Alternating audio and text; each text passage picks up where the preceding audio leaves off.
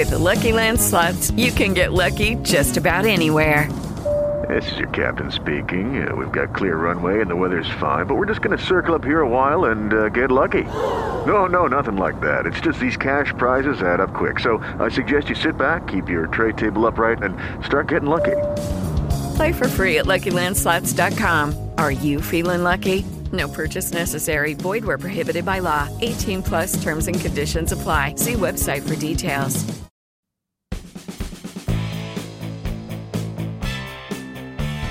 Okay, the Back Row Boys are back. Another podcast. Hutch and Steve with you. Going to talk pitching. Pitching. You got the whole list. There's a long list. There are so many arms to sift through of guys that are in training camp that I'm sort of astounded. And to be honest, I don't know how many even have a legitimate shot of making the team, because there's a lot of proven guys that I'm thinking aren't going anywhere. But originally, and Theo said this at the end of the season press conference, you need to have 8 or 9 starters, and you need to have like 10 relievers. Okay, to get through a season. Last season, the bullpen that we had in September was nothing like the bullpen we had in April. And even though you're expanding the rosters, what way? Better? Well, more guys, people wise. Well, yeah. And then you had guys get hurt. We picked up guys. They took a flyer on, was it Rafael Soriano or something, the guy that used to close? Right. He was sitting around without a job in the DR, and we were like, hey, come down and see if you can do it. Well, he tried. He couldn't do it, so DFA, thanks for trying. And we ended up with Jason Mott. We ended up with Fernando Rodney. Yeah. We ended up with Trevor Cahill. We ended up with Tommy Hunter. None of these guys were with the team, at the beginning of the season, so... And the Cubs aren't the only ones. None of them are with the team now. Well, some of them are. In the offseason, they re-upped Trevor Cahill. He was in his walk year last year. He signed a 1-year deal, so he's in his walk year.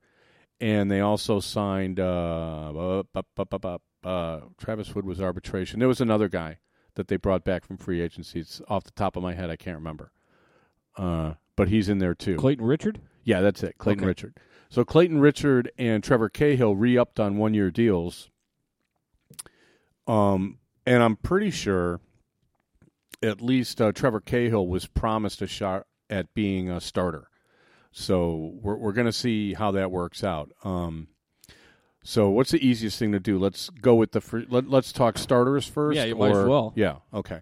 Last year, the Cubs were kind of remarkable insofar as we never really had a number 5 starter, but starters 1 through 4 almost didn't miss a start. Arrieta didn't miss a start. Right. Lester didn't miss a start. Kyle Hendricks didn't miss a start, really. Jason Hamill kind of had a leg problem, and they put him on the 15-day DL, and then they brought him right back. So they brought him back, about as fast as they could. So he may have missed, I think, at the most 3 starts. Yeah. So you had kind of a guys, not Lester, but Kyle Hendricks, his previous high for innings pitched in 2014 was 80. So he exceeded that by 100. He pitched 180 innings last year, and then Jake Arrieta added another 100 to his previous personal best, and actually led the majors in pitches thrown as well as everything else. So is Cahill fighting for the number 5 spot then? Well, we're going to get to that because the philosophy. Yeah, well, that's the thing. The philosophy with the Cubs was that they needed to have kind of a pool of 8 or 9 starters that they would be using throughout the year. So they stacked the bullpen with guys that they think that they can stretch out, get multiple innings from when they do appear in relief, but then also start. So, and then they signed John Lackey from the Cardinals for like a 2-year deal. Mm-hmm. He pitched 200 innings last season. I think it was 218, something like that. So you've got guys that saw a lot of work last year, and 2 guys in Arrieta and Kyle Hendricks who by far exceeded any workload that they've ever had before. So I think the front office is smart in getting some guys that can start if need be. Jake Arrieta has not been on the DL in 2 years. He had kind of a dead arm phase in 2014. I want to say like late April, early May, something like that. So, they put him on the 15-day DL, and, he missed a few starts, and he was fine. He's been fine ever since. He's like apparently the ultimate workout warrior. What was the thing that Eddie Lacy's doing? The X09? P90X. P90X. Yeah. I don't know if he's doing that, but from what I hear, he's like Walter Payton. Walter had the little hill in Northbrook, and right. he would bring people out just to watch him throw up. Apparently, Jake Arrieta's workouts are that intense that nobody can keep up with him. Well, a lot of extra innings usually could be bad the next season, but it actually might help Kyle Hendricks because throwing that changeup, if you might be having a soft arm for him might be a good thing. Well, the way they managed Hendricks was a lot different than the way they managed like their heavy horses. Like Arrieta and Lester went deep, pretty much as deep as they could, almost every start, and they both made over 30 starts. I mean, the Cubs played so many close games, and the thing that they really would really help the bullpen and the pitching staff is if they score more runs. If every game is like a one-run game in the late innings, and we'll get to the bullpen, I mean, that caused issues for Joe Maddon, especially, he wasn't familiar with these guys. He hadn't really managed them before, and there were some issues, especially in May, with Hector Rondon we'll get to. So they've said publicly already that, they're going to try to get the starters out of the games earlier. Mm-hmm. I read that to mean that the 4 middle relievers that they have 2 lefties and 2 righties that are capable of starting, that they're supposedly going to stretch out all spring training. That's for the lefties, that's Clayton Richard and Travis Wood. And for the righties, it's Trevor Cahill and the guy we got for Starlin Castro, Adam Warren, who he made 17 starts for the Yankees last year when their rotation was all injured. And as soon as those guys started coming back, they put him in the bullpen ostensibly to save his arm. I'm not sure if, they figured he was like the 6th best option for starting or whether, they really were, trying to keep his arm fresh and, lengthen his career and not burn him out right away. Because you do see that. You see that with young pitchers. If they're overused early in their career, they're toast. And I think that's why you see a guy like Scott Boras actually publicly saying, this guy's throwing too many pitches. And, he's just coming off surgery and stuff like that. So I as agents go, I think it's rare for them to go public with it, but I think a good agent would at least be talking to the GMs and the trainers. Well, especially with long-term contracts. I mean, it doesn't do the ball club any good to burn a pitcher out when you're guaranteeing him a 5-year deal or whatever. I don't know. If you look at what the Cardinals did with Carlos Martinez, they had to shut him down in September, right in the stretch drive, because he was overused. I mean, it's like, use them up before they're going to be free agents when they're really expensive, and then get another one to take their place when they break down. Almost seems like the Cardinal way. I'm sure it isn't. I don't mean to be that snide, but it looks that way. The Cubs are not going to do that. I think, when it comes to Lackey and Lester and Arrieta, you're going to see those guys, they'll pitch, they'll probably finish the 6th inning. If there's a lead, maybe you yank them after the 5th inning or whatever. It's going to be dependent on the score. Yeah, and the situation. But I don't think, especially in April and May, you're going to see any of them go past 7. And the only time you'd see them go 7 is if, they've got like 60 pitches or something like that. The middle reliever guys is kind of a strange mix. You've got Travis Wood is in his walk year. He's making, I don't know, $5.5 million. He wants to start, and I think the Cubs have basically told him, or at least tried to convey to him, that you're way more valuable and you're way more effective pitching out of the bullpen. That's the only place he's valuable. As opposed to being the 5th starter. Yeah. Now, when it comes to the 5th starter, in theory, we should be set. We had 4 last year. They're all coming back, and we add John Lackey. That equals 5. Right. The thing with Kyle Hendricks and the thing with Jason Hamill is Kyle Hendricks' numbers, actually, his peripherals and stuff last year were pretty good. And even though he pitched 180 innings, he very seldom got through the second time through a lineup. Oh, really? Yeah, they were pulling him, the in minute 5th, 6th inning. Sometimes earlier. Yeah. If he got into trouble, Madden had no problem pulling him in the 4th. They started doing that with Hamill at the end of the year too, weren't they? There's, for the vast majority of pitchers, and you can exempt most of the elites from this, although some of them suffer from it to a lesser extent. Your third time through the lineup is when you start getting hit. Mm-hmm. And it's very rare that you find a pitcher who's more effective the third time you see him than the first time you've seen him. A lot of starters have 4 pitches that they can throw for strikes. Travis Wood is not one of them. He's basically a fastball kind of slider, back foot slider guy with maybe one off-speed pitch. That doesn't translate well to starting. No. 2-pitch pitchers I've seen really... They don't last. Especially 3 times through the order. If you look at Kyle Hendricks, his out pitch is a changeup. I mean, his velocity, last year, I think if I looked it up, it was the fastball velocity was under 90 for his average.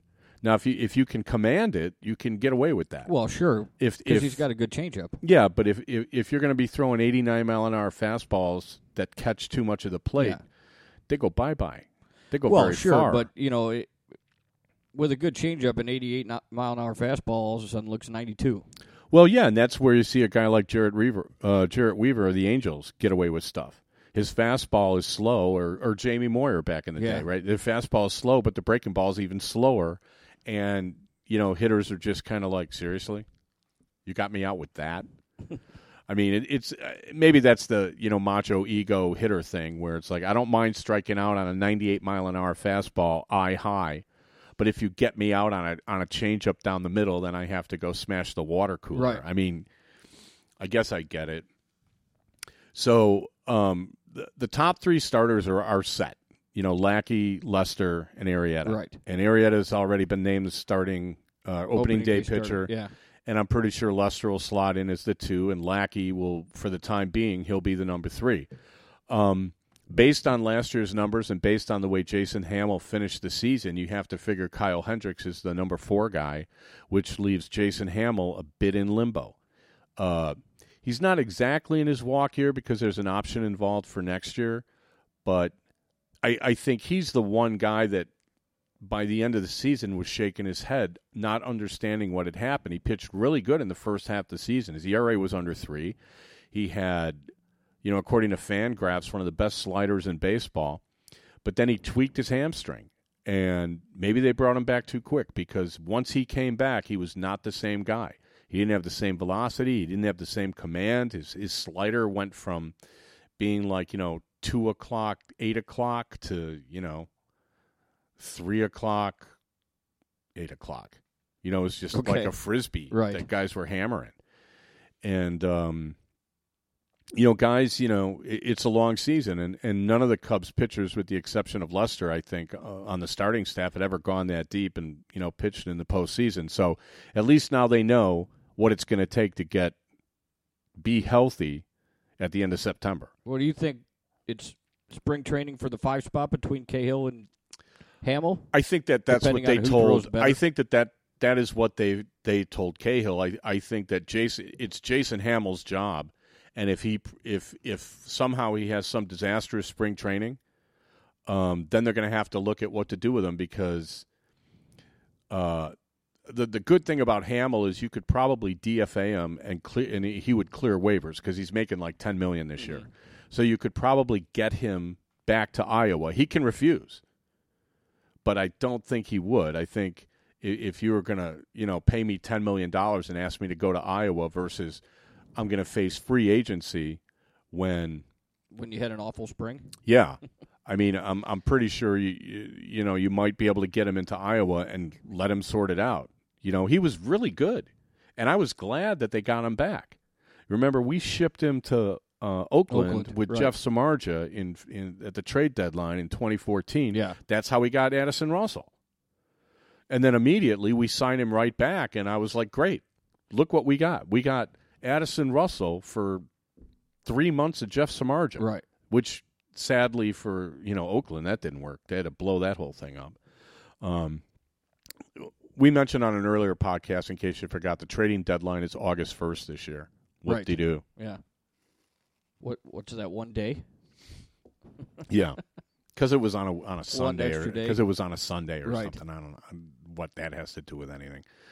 All year what the trading deadline taxes is. are due till the 16th this year. It's, well, it has to do with giving you extra time over a weekend or something. Yeah. It's like, what difference does it make? Okay, so to my mind, and this is barring any sort of injuries and stuff like that. Jason Hamill is your number 5 starter unless somebody can prove during spring training that they'll do a much better job. Not a better job, a much better job. And there's a couple of guys that we'll sift through, once we get through the rest of the bullpen as far as like, is this guy capable of stepping in and being a quality, once every 5 game major league starter? There's one guy in particular that, from what I've seen, may be able to do it. all right. Okay, so we did the starters, so now When you're leaving Trevor Cahill there in the we were talking sixth about spot, so to speak. Well, I think there's 2 guys in the 6th spot. I think, because we only have John Lester as a lefty starter. Clayton Richard, I think he only started 3 games for us last year, but his ERA in those 3 games was 3, and he pitched 18 innings. So he was quite effective at getting through, 2 trips through the order relatively unscathed. ERA of 3 is not bad. No. I mean, it's not going to win you a Cy Young, but it's still better than, a lot of other ERAs you see out there. Right. Clayton Richard is an anomaly. He's probably one of the best athletes you'll ever see on the pitching mound. I think he was like all-state high school in like 2 sports. Okay. Like football and baseball and stuff. We got him from Pittsburgh last year. That's like Tom Glavine. Well, yeah, what was he, hockey player? Hockey player. Yeah. Football versus hockey. And, you know what and side of he's the a fence scratch I'm golfer. coming down on. Well, all pitchers are scratch golfers because basically that's their spring training. Right. They just go play golf.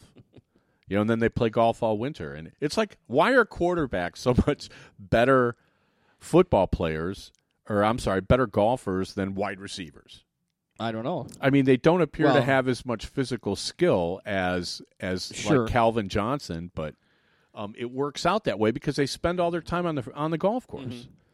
I remember Sean Salisbury. Remember him? Yeah. Oh, he yeah. ended up doing ESPN. I remember playing golf with him and his agent when he just got out of college, and he was already like a 4 handicap, and I'm thinking, how much golf does this guy play? Right. He goes from the golf course to the meeting room and then out to the practice field, throws some down and outs, a couple of bombs. Okay, see ya. Back to the golf course. Yeah, go back to the range and, I don't know, hit some wedges. I don't know. It's kind of funny how, like Rick Rhoden's another guy.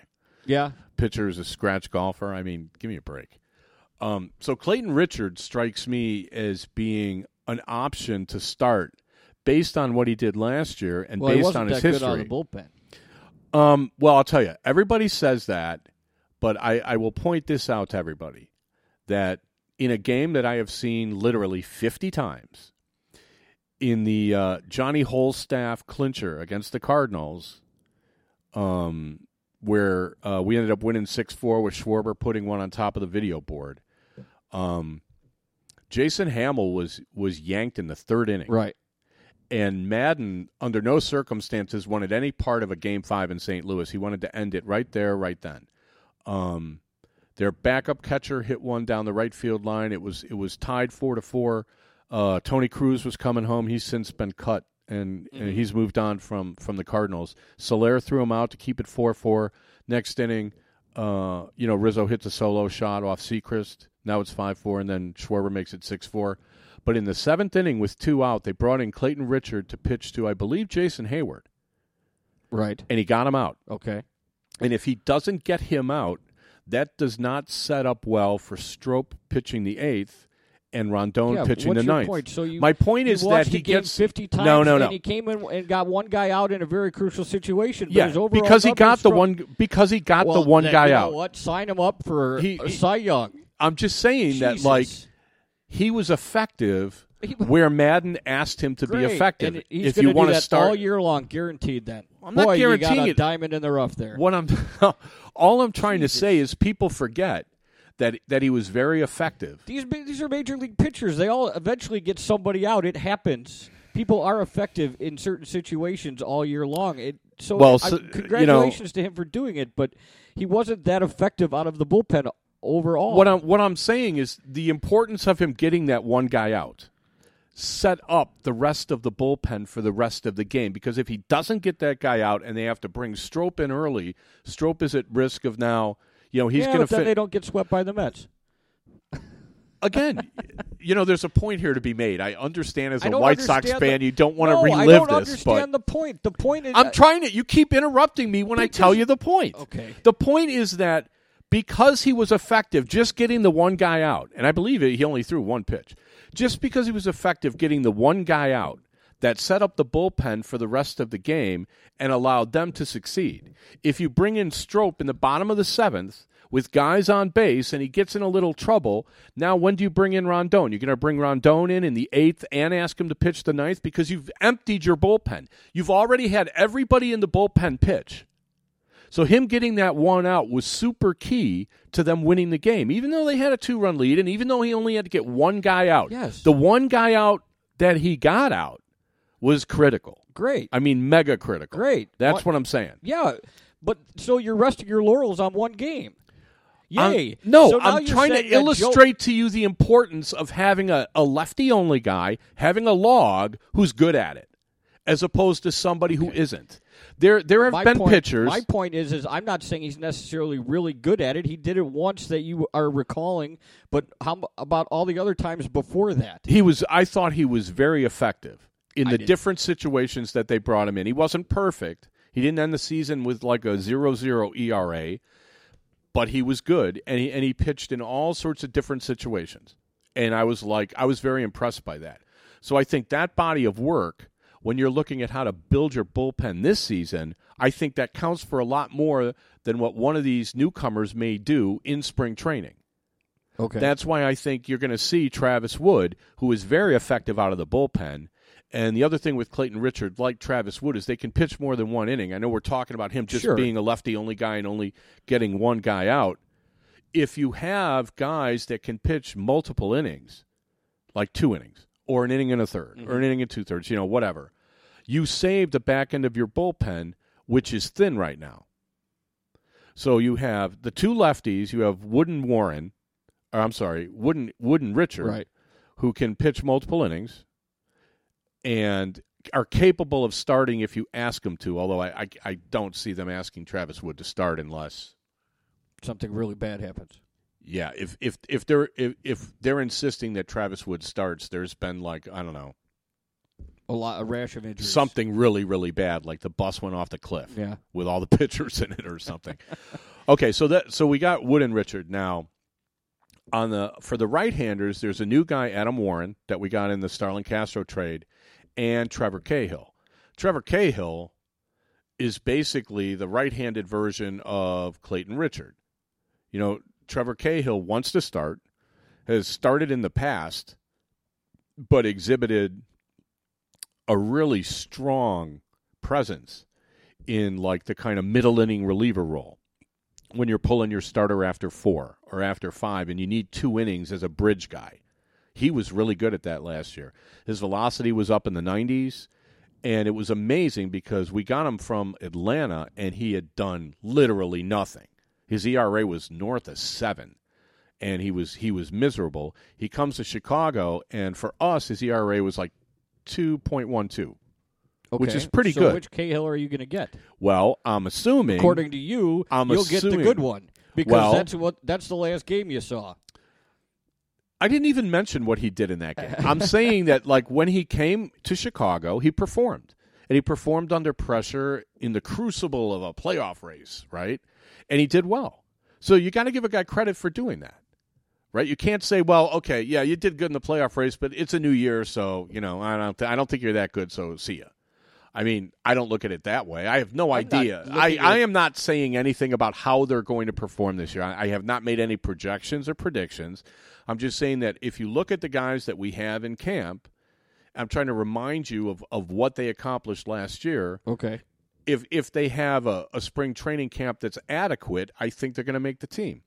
Like Travis Wood, today is the 8th of March. Travis Wood gave up, I think, 2 runs in 1 inning today. Well, if he's going to keep doing that, then the picture's going to shift, right? It's 1 inning. Who cares? It's his first week of spring training. Sure. Right. If he's doing that in the last week of spring training, or they're leaving him in there to throw 30 pitches and they're all getting hammered, well, now you have to answer some questions. The problems with some of these guys, Adam Warren, I believe, is a 4 guy on the list. For Cahill and Richard can turn down.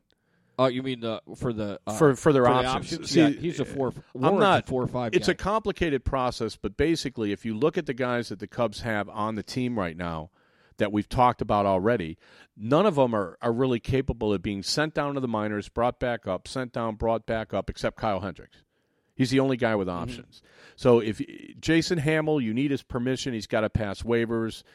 Clayton Richard and Trevor Cahill can declare themselves free agents if you there's a technical term between optioning them and outrighting them. Mm-hmm. If you outright them, they can make themselves free agents. So there's going to be some sort of negotiation at the end of spring training camp with Jed Hoyer and some of the agents of these guys saying, look, we'd love to keep you, but we're going to need you to start the season in Iowa. Same with Shane Victorino.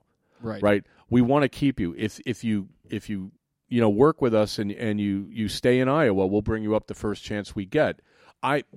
This is one of the things I wrote about in one of the articles on the website is I don't see how they're going to be able to keep all these guys around till September. You got all this depth now, but there's very little roster movement you can make. Yeah. Like Matt Caesar was up and down like 8 times last year. And by the way, listeners, when it comes to things like options, it isn't like there's only 15 options and then you can't do it anymore. When you're out of options, that means that the time period that you're able to be sent up and down is over. So you could send a guy up and down literally all the time. I think it's 15 days between the time you can send him down and bring him up. But if somebody goes on the DL, you could bring the guy up the next day. So Matt Caesar was up and down, 7 times last year. And then, once rosters expand in September, it's a different ballgame. So the deal with, again, Trevor Cahill's got more than 2 pitches. He appears to be effective. He appears to be healthy. He's got a mid-90s fastball. I mean, that counts for something. He's a big dude. Yeah, he's a big dude. So I'm expecting that the Cubs are going to ask him to, stretch out, start out in the bullpen, and, kind of see which way guys go. I mean, it's quite possible that you could have Kyle Hendricks go on the DL for 15 days in April and Jason Hamill go on the DL for 15 days in May, and then they may take turns depending on, who you're playing and stuff like that, which of these guys is going to start. So they're having them pitch, what they say, stretching them out in spring training just for this very purpose. The other right-hander that we have that is, part of our, team versatile in the bullpen is Adam Warren. You've seen him pitch more than me. I saw him pitch 1 spring training start. He pitched 2 innings the other day, and he looks like a starter to me. He doesn't even look like a reliever. I mean, just his presence on the mound for the Yankees. Yeah, and if you're going to have a right-handed guy that you want to start, he looks to me somehow more polished than Trevor Cahill. Trevor Cahill strikes me, as a little bit of a high effort, maybe not a max effort, but a high effort guy who's a little herky-jerky, and I'm not sure how well he repeats his delivery. Adam Warren is smooth. Adam Warren looks like a polished major league starting pitcher. I just from what I remember of him, I mean, he was, he would have good games and then bad games. He would just, he never strung it together where, he was a consistent every 5th day starter. He would go into a couple weeks of a rut. Then all of a sudden he would come back and he would pitch a couple good games. So, I mean, obviously he's got the ability as well, but he just never really, probably from the Yankees standpoint, turned out to be, somebody in their plans that they knew they could count on. Well, they had, 5 days. yeah, I mean, they've got other guys that need innings and stuff like that. And to his credit, it looked to me like, his ERA in the bullpen was about the same as his ERA when he was starting, which is about 3.5. Now, 3.5 for a starter looks pretty good. 3.5 in the bullpen does not. Right. So it may be that Adam Warren's value to you these days is more as a starter. That's why I'm wondering if Jason Hamill has issues, whether the first guy they go to would be Adam Warren, simply because, he started more games last year than any of the other guys like Cahill and stuff like that. And, Cahill, when a guy's pitched himself out of your starting rotation into your bullpen and is really, really struggling, is that the guy you want starting following April? Right. I mean, I don't know. And I don't really know that they're going to really need spot starting. I think for these guys, it may be better for them to kind of share the workload, pitch a couple innings every third day, and then wait and see when we really start, when you start playing, are they going to 15 games in 14 days and stuff like that. Well, are they going to start with a 5-man rotation in April? I assume they are. I mean, I don't know how many people in the bullpen they're actually going to start with. I mean, I thought originally it was going to be 12, but now that we're going to get to the back end guys, it looks to me like it's going to be 13. The guys we've mentioned already, and we've mentioned 9 guys that are basically, in my mind, going to be on the opening day roster, and we haven't talked about any of the back end bullpen guys. Now, last year we started the season with 4. We started with Neil Ramirez, Pedro Strop, Justin Grimm, and Hector Rondon. They all had their ups and downs, and they all also had stretches of really spectacular play. I think the problem with these guys is that, they're definitely one-inning guys. They all throw hard, and they were misused badly by Joe Madden early in the year. If you remember, the Cubs starters pitched really well the first couple months of the season last year. As a matter of fact, did I mention... except for Lester. Well, he didn't pitch badly. But the team wasn't winning. They weren't scoring runs for him. Right. But, I mean, it wasn't like he was giving up 8 runs in an inning. It seemed like he was down 4-0 after the second or third inning in every other start. It just... I've never seen a pitcher who was behind every single game. Then when he would finally only give up 1 run, the Cubs scored 0. Yeah. It was... Or 2-1. Yeah, and, people are blaming David Ross for that. I don't. But the fact of the matter was, by the end of the season, if you looked at the Cubs pitching staff and what they did, they led Major League Baseball in field independent pitching ERA. They led at least the National League in strikeouts per 9 innings. They led the major leagues in walks and hits and innings pitched in WHIP. And you'll have to look at the article on the backrowboys.com because I can't remember everything I wrote, but there were a bunch of categories. They were first in Major League Baseball, not just first in the National League. Now, other important categories they trailed. They trailed the Pirates and the Cardinals, who also had good pitching staffs. So you look at the staff we had last year, and it was pretty good. Now, who did we lose? Right now, who we've lost is Neil Ramirez, because Neil Ramirez, I think, only pitched 14 innings all last season. And they were counting on him to being like one of the key, 7th, 8th, 9th inning high leverage guys. I hate that term. I mean, he was clutch in 2014 in his rookie year. His ERA was, I think, like 1.5. He threw 95 miles an hour, had a good breaking ball, decent control, didn't walk a lot of people, struck out a lot of people. He was great. He had shoulder inflammation early in the season. It was really weird, too. It was like the second week of April, he threw a pitch that didn't even make home plate, and it was like his arm just locked up as he was trying to throw it. So they come out there, they talk to him, they pull him. Next thing you know, he's on the 60-day DL with shoulder inflammation. And I'm like, that's kind of a generic term. Yeah. What is shoulder inflammation sounds like? Doesn't some ibuprofen... It shouldn't be that serious. Doesn't ibuprofen just take care of. It's an anti-inflammatory. Shouldn't Right. that just do the job? So anyway, Unless you got to take it for 60 days. yeah. So then I think he had a setback with some sort of an oblique issue, which the Cubs have a lot of oblique issues. Like Tommy La Stella had one. That's like the Is that the new wave injury? All of a sudden, everybody's got an oblique. Because everybody's well, overexerting themselves. it isn't that. It's that everybody's got like these shoulders and arms that are like so strong that they're like yanking their core muscles out of whack. You know what I mean? Yeah, or they're swinging from their heels and batters are getting it. So he had one. La Stella had one. Jorge Soler had one last year, and I'm sure the training staff is going to kind of look at what they do and be like, well, okay, this, that, or the other thing. I mean, I'm not I have a television medical degree in diagnostic medicine, but not sports medicine, just from all the episodes of House I've seen. So Neil Ramirez is when it comes to the back-end guys, he's the wild card. Justin Grimm established himself last year as being Madden's go-to guy to bail out an inning with guys on base, and he was very successful at it. And basically, Pedro Strop has one of the best sliders in baseball, and as long as he maintains having that, he's your eighth-inning setup guy, and Rondon cleans him up, and Rondon was good. Mm-hmm. They used Rondon 4 out of 5 games or 5 out of 6 games in a 7-day stretch in May last year. Pretty sure it was 4 out of 5. He pitched 4 out of 5 games, did really good, but progressively worse each one, and then they just wore him out. They overused him, and all of a sudden he couldn't find the strike zone, and then Madden's like, well, you're not my closer anymore. Now we're just going to go with like this matchup system where, well, if their 2, 3, and 4 hitters are hitting in the 8th, why shouldn't I put my best guy in the 8th? Right. That kind of thinking. Okay, fine. That was Strop.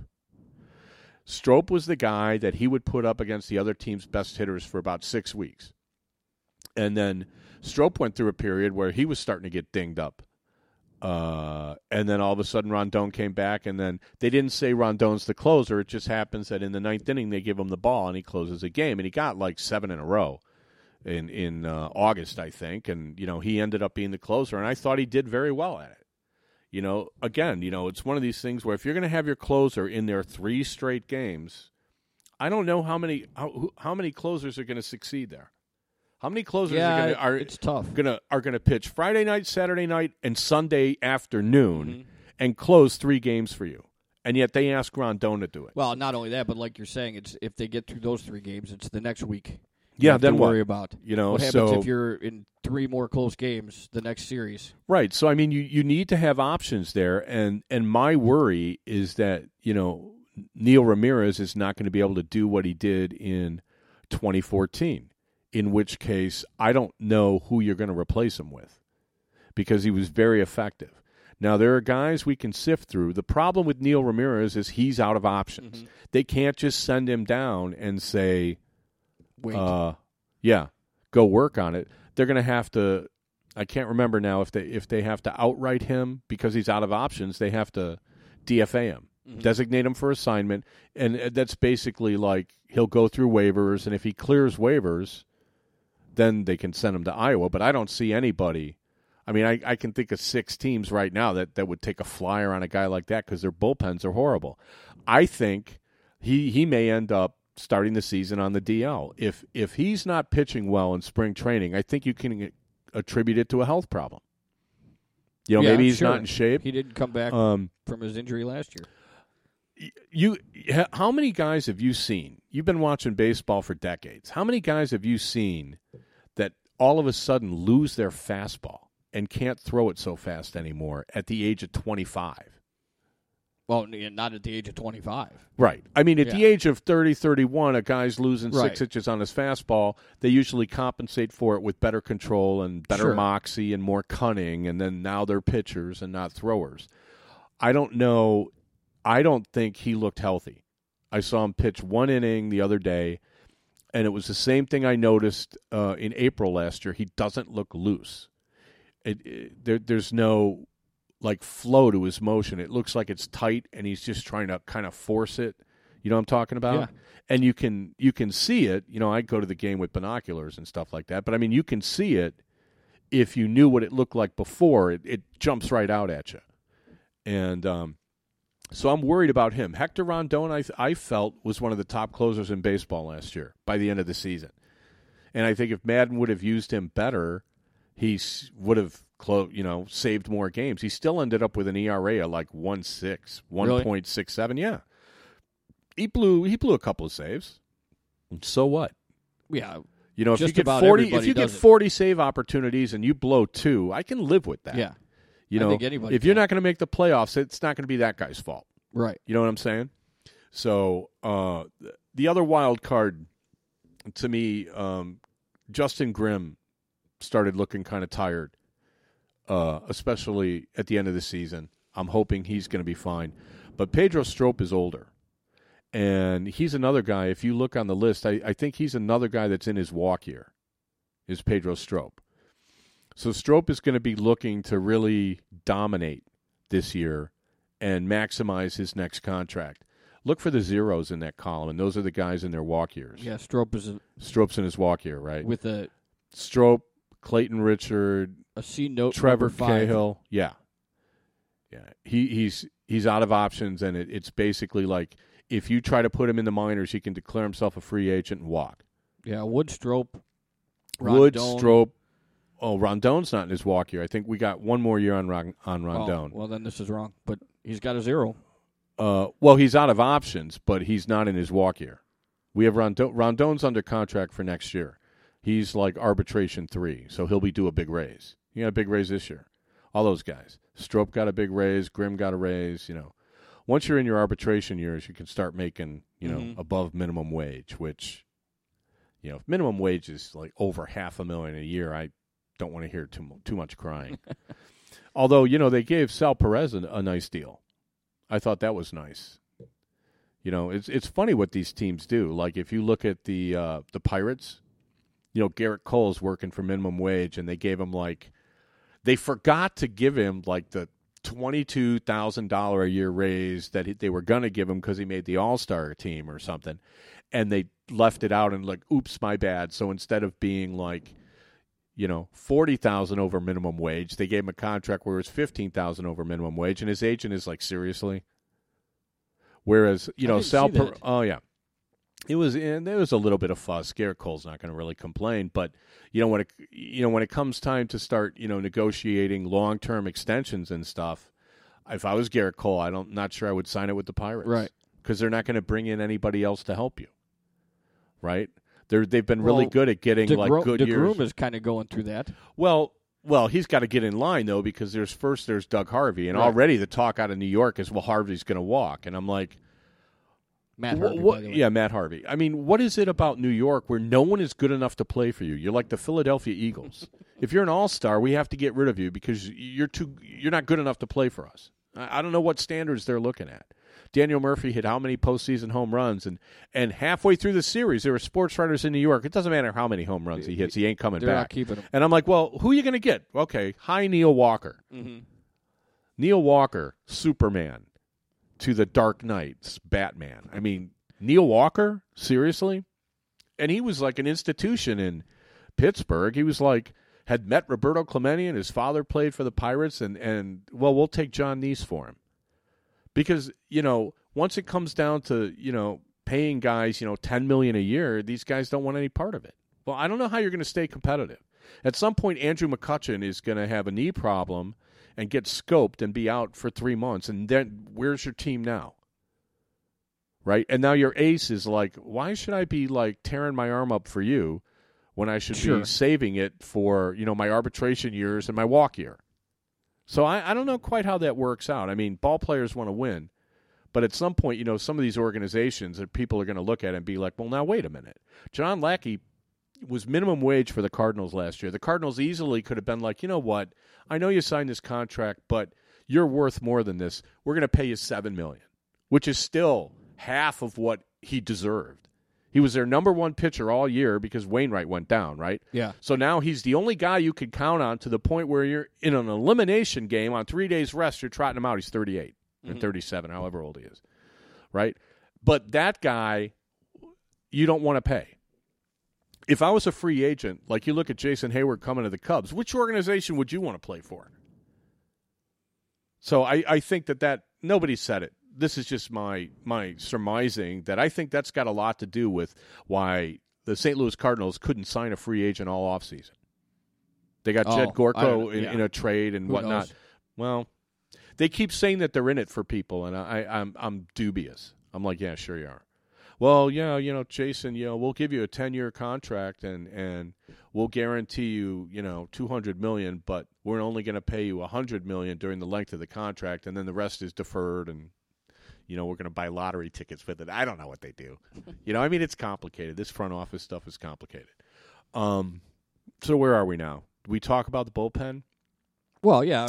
Rondon, Strop, Neil Ramirez is out of options. We don't know what to do with him. And Justin Grimm, I have a little bit of worry that his workload will catch up with him. Okay? So this is what all the analysts in baseball are saying is our weak spot, is the back end of our – and they mostly blame it on Rondon. And I'm sort of like – I think what the thing is that I don't think anybody trusts Pedro Strop. I think that the struggles he had in Baltimore, like when you listening to national press people and stuff, I don't think he gets the respect he deserves. So in his walk year, I expect the very best out of Pedro Strop. I'm not worried about Hector Rondon. It's Neil Ramirez that is the real question mark that you're looking to answer in spring training, and then making sure Justin Grimm is healthy. Last word on the bullpen guys, on the back end guys. Joe Madden made some offhand comment. And what I love about Joe Madden is he never, ever makes an offhand comment. All his comments are directed at somebody. He's sending a message to guys in the clubhouse. He's sending a message here, there, whatever. And he basically just kind of chuckled and said, well, yeah, when it comes to relievers, I just, won them in the last week of camp coming up to me saying, hey, I'm ready to go. Mm-hmm. And he doesn't care what they do the rest of the season. Given that kind of an attitude, makes me think these guys are all on the team unless they're not healthy. And they're not physically able to perform. Right. So in the case of Neil Ramirez, I don't know what you do. I think what the Cubs will probably do is keep him on the roster even if he's not totally up to snuff because they don't want to lose him. And then that means, now how many pitchers have we named right now? I believe we're up to 12. You have 5 starters. 12, yeah. Right, 5 starters.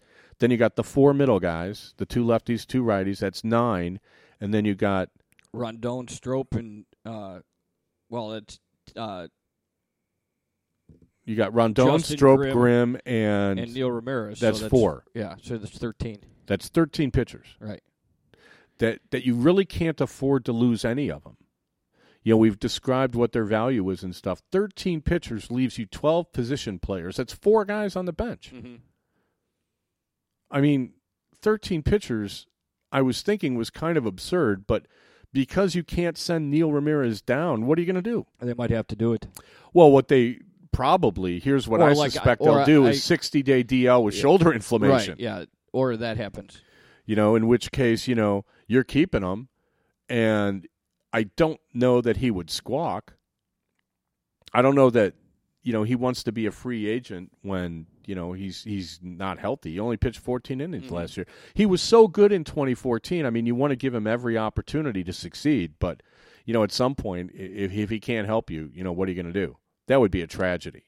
If we lost him and he got healthy and went to St. Louis or went to the Giants or went to the Mets, that'd be a nightmare. So, in effect, guys like Beeler, Brooks, and Brothers have we're going to get chance of making the team. Well, that's not necessarily true. We'll take a break and we'll get back to the guys in camp that may or may not be on the team on opening day or during the season. You're listening to the Back Row Boys. We're on the Back Rows. There. You can find us on thebackrowboys.com, also on iTunes and Stitcher.com. We'll be right back. Hello, it is Ryan, and I was on a flight the other day playing one of my favorite social spin slot games on ChumbaCasino.com. I looked over at the person sitting next to me, and you know what they were doing? They were also playing Chumba Casino. Coincidence? I think not. Everybody's loving having fun with it. Chumba Casino is home to hundreds of casino-style games that you can play for free anytime, anywhere, even at 30,000 feet. So sign up now at ChumbaCasino.com to claim your free welcome bonus. That's ChumbaCasino.com and live the Chumba life. No purchase necessary. VGW. Void where prohibited by law. See terms and conditions. 18+.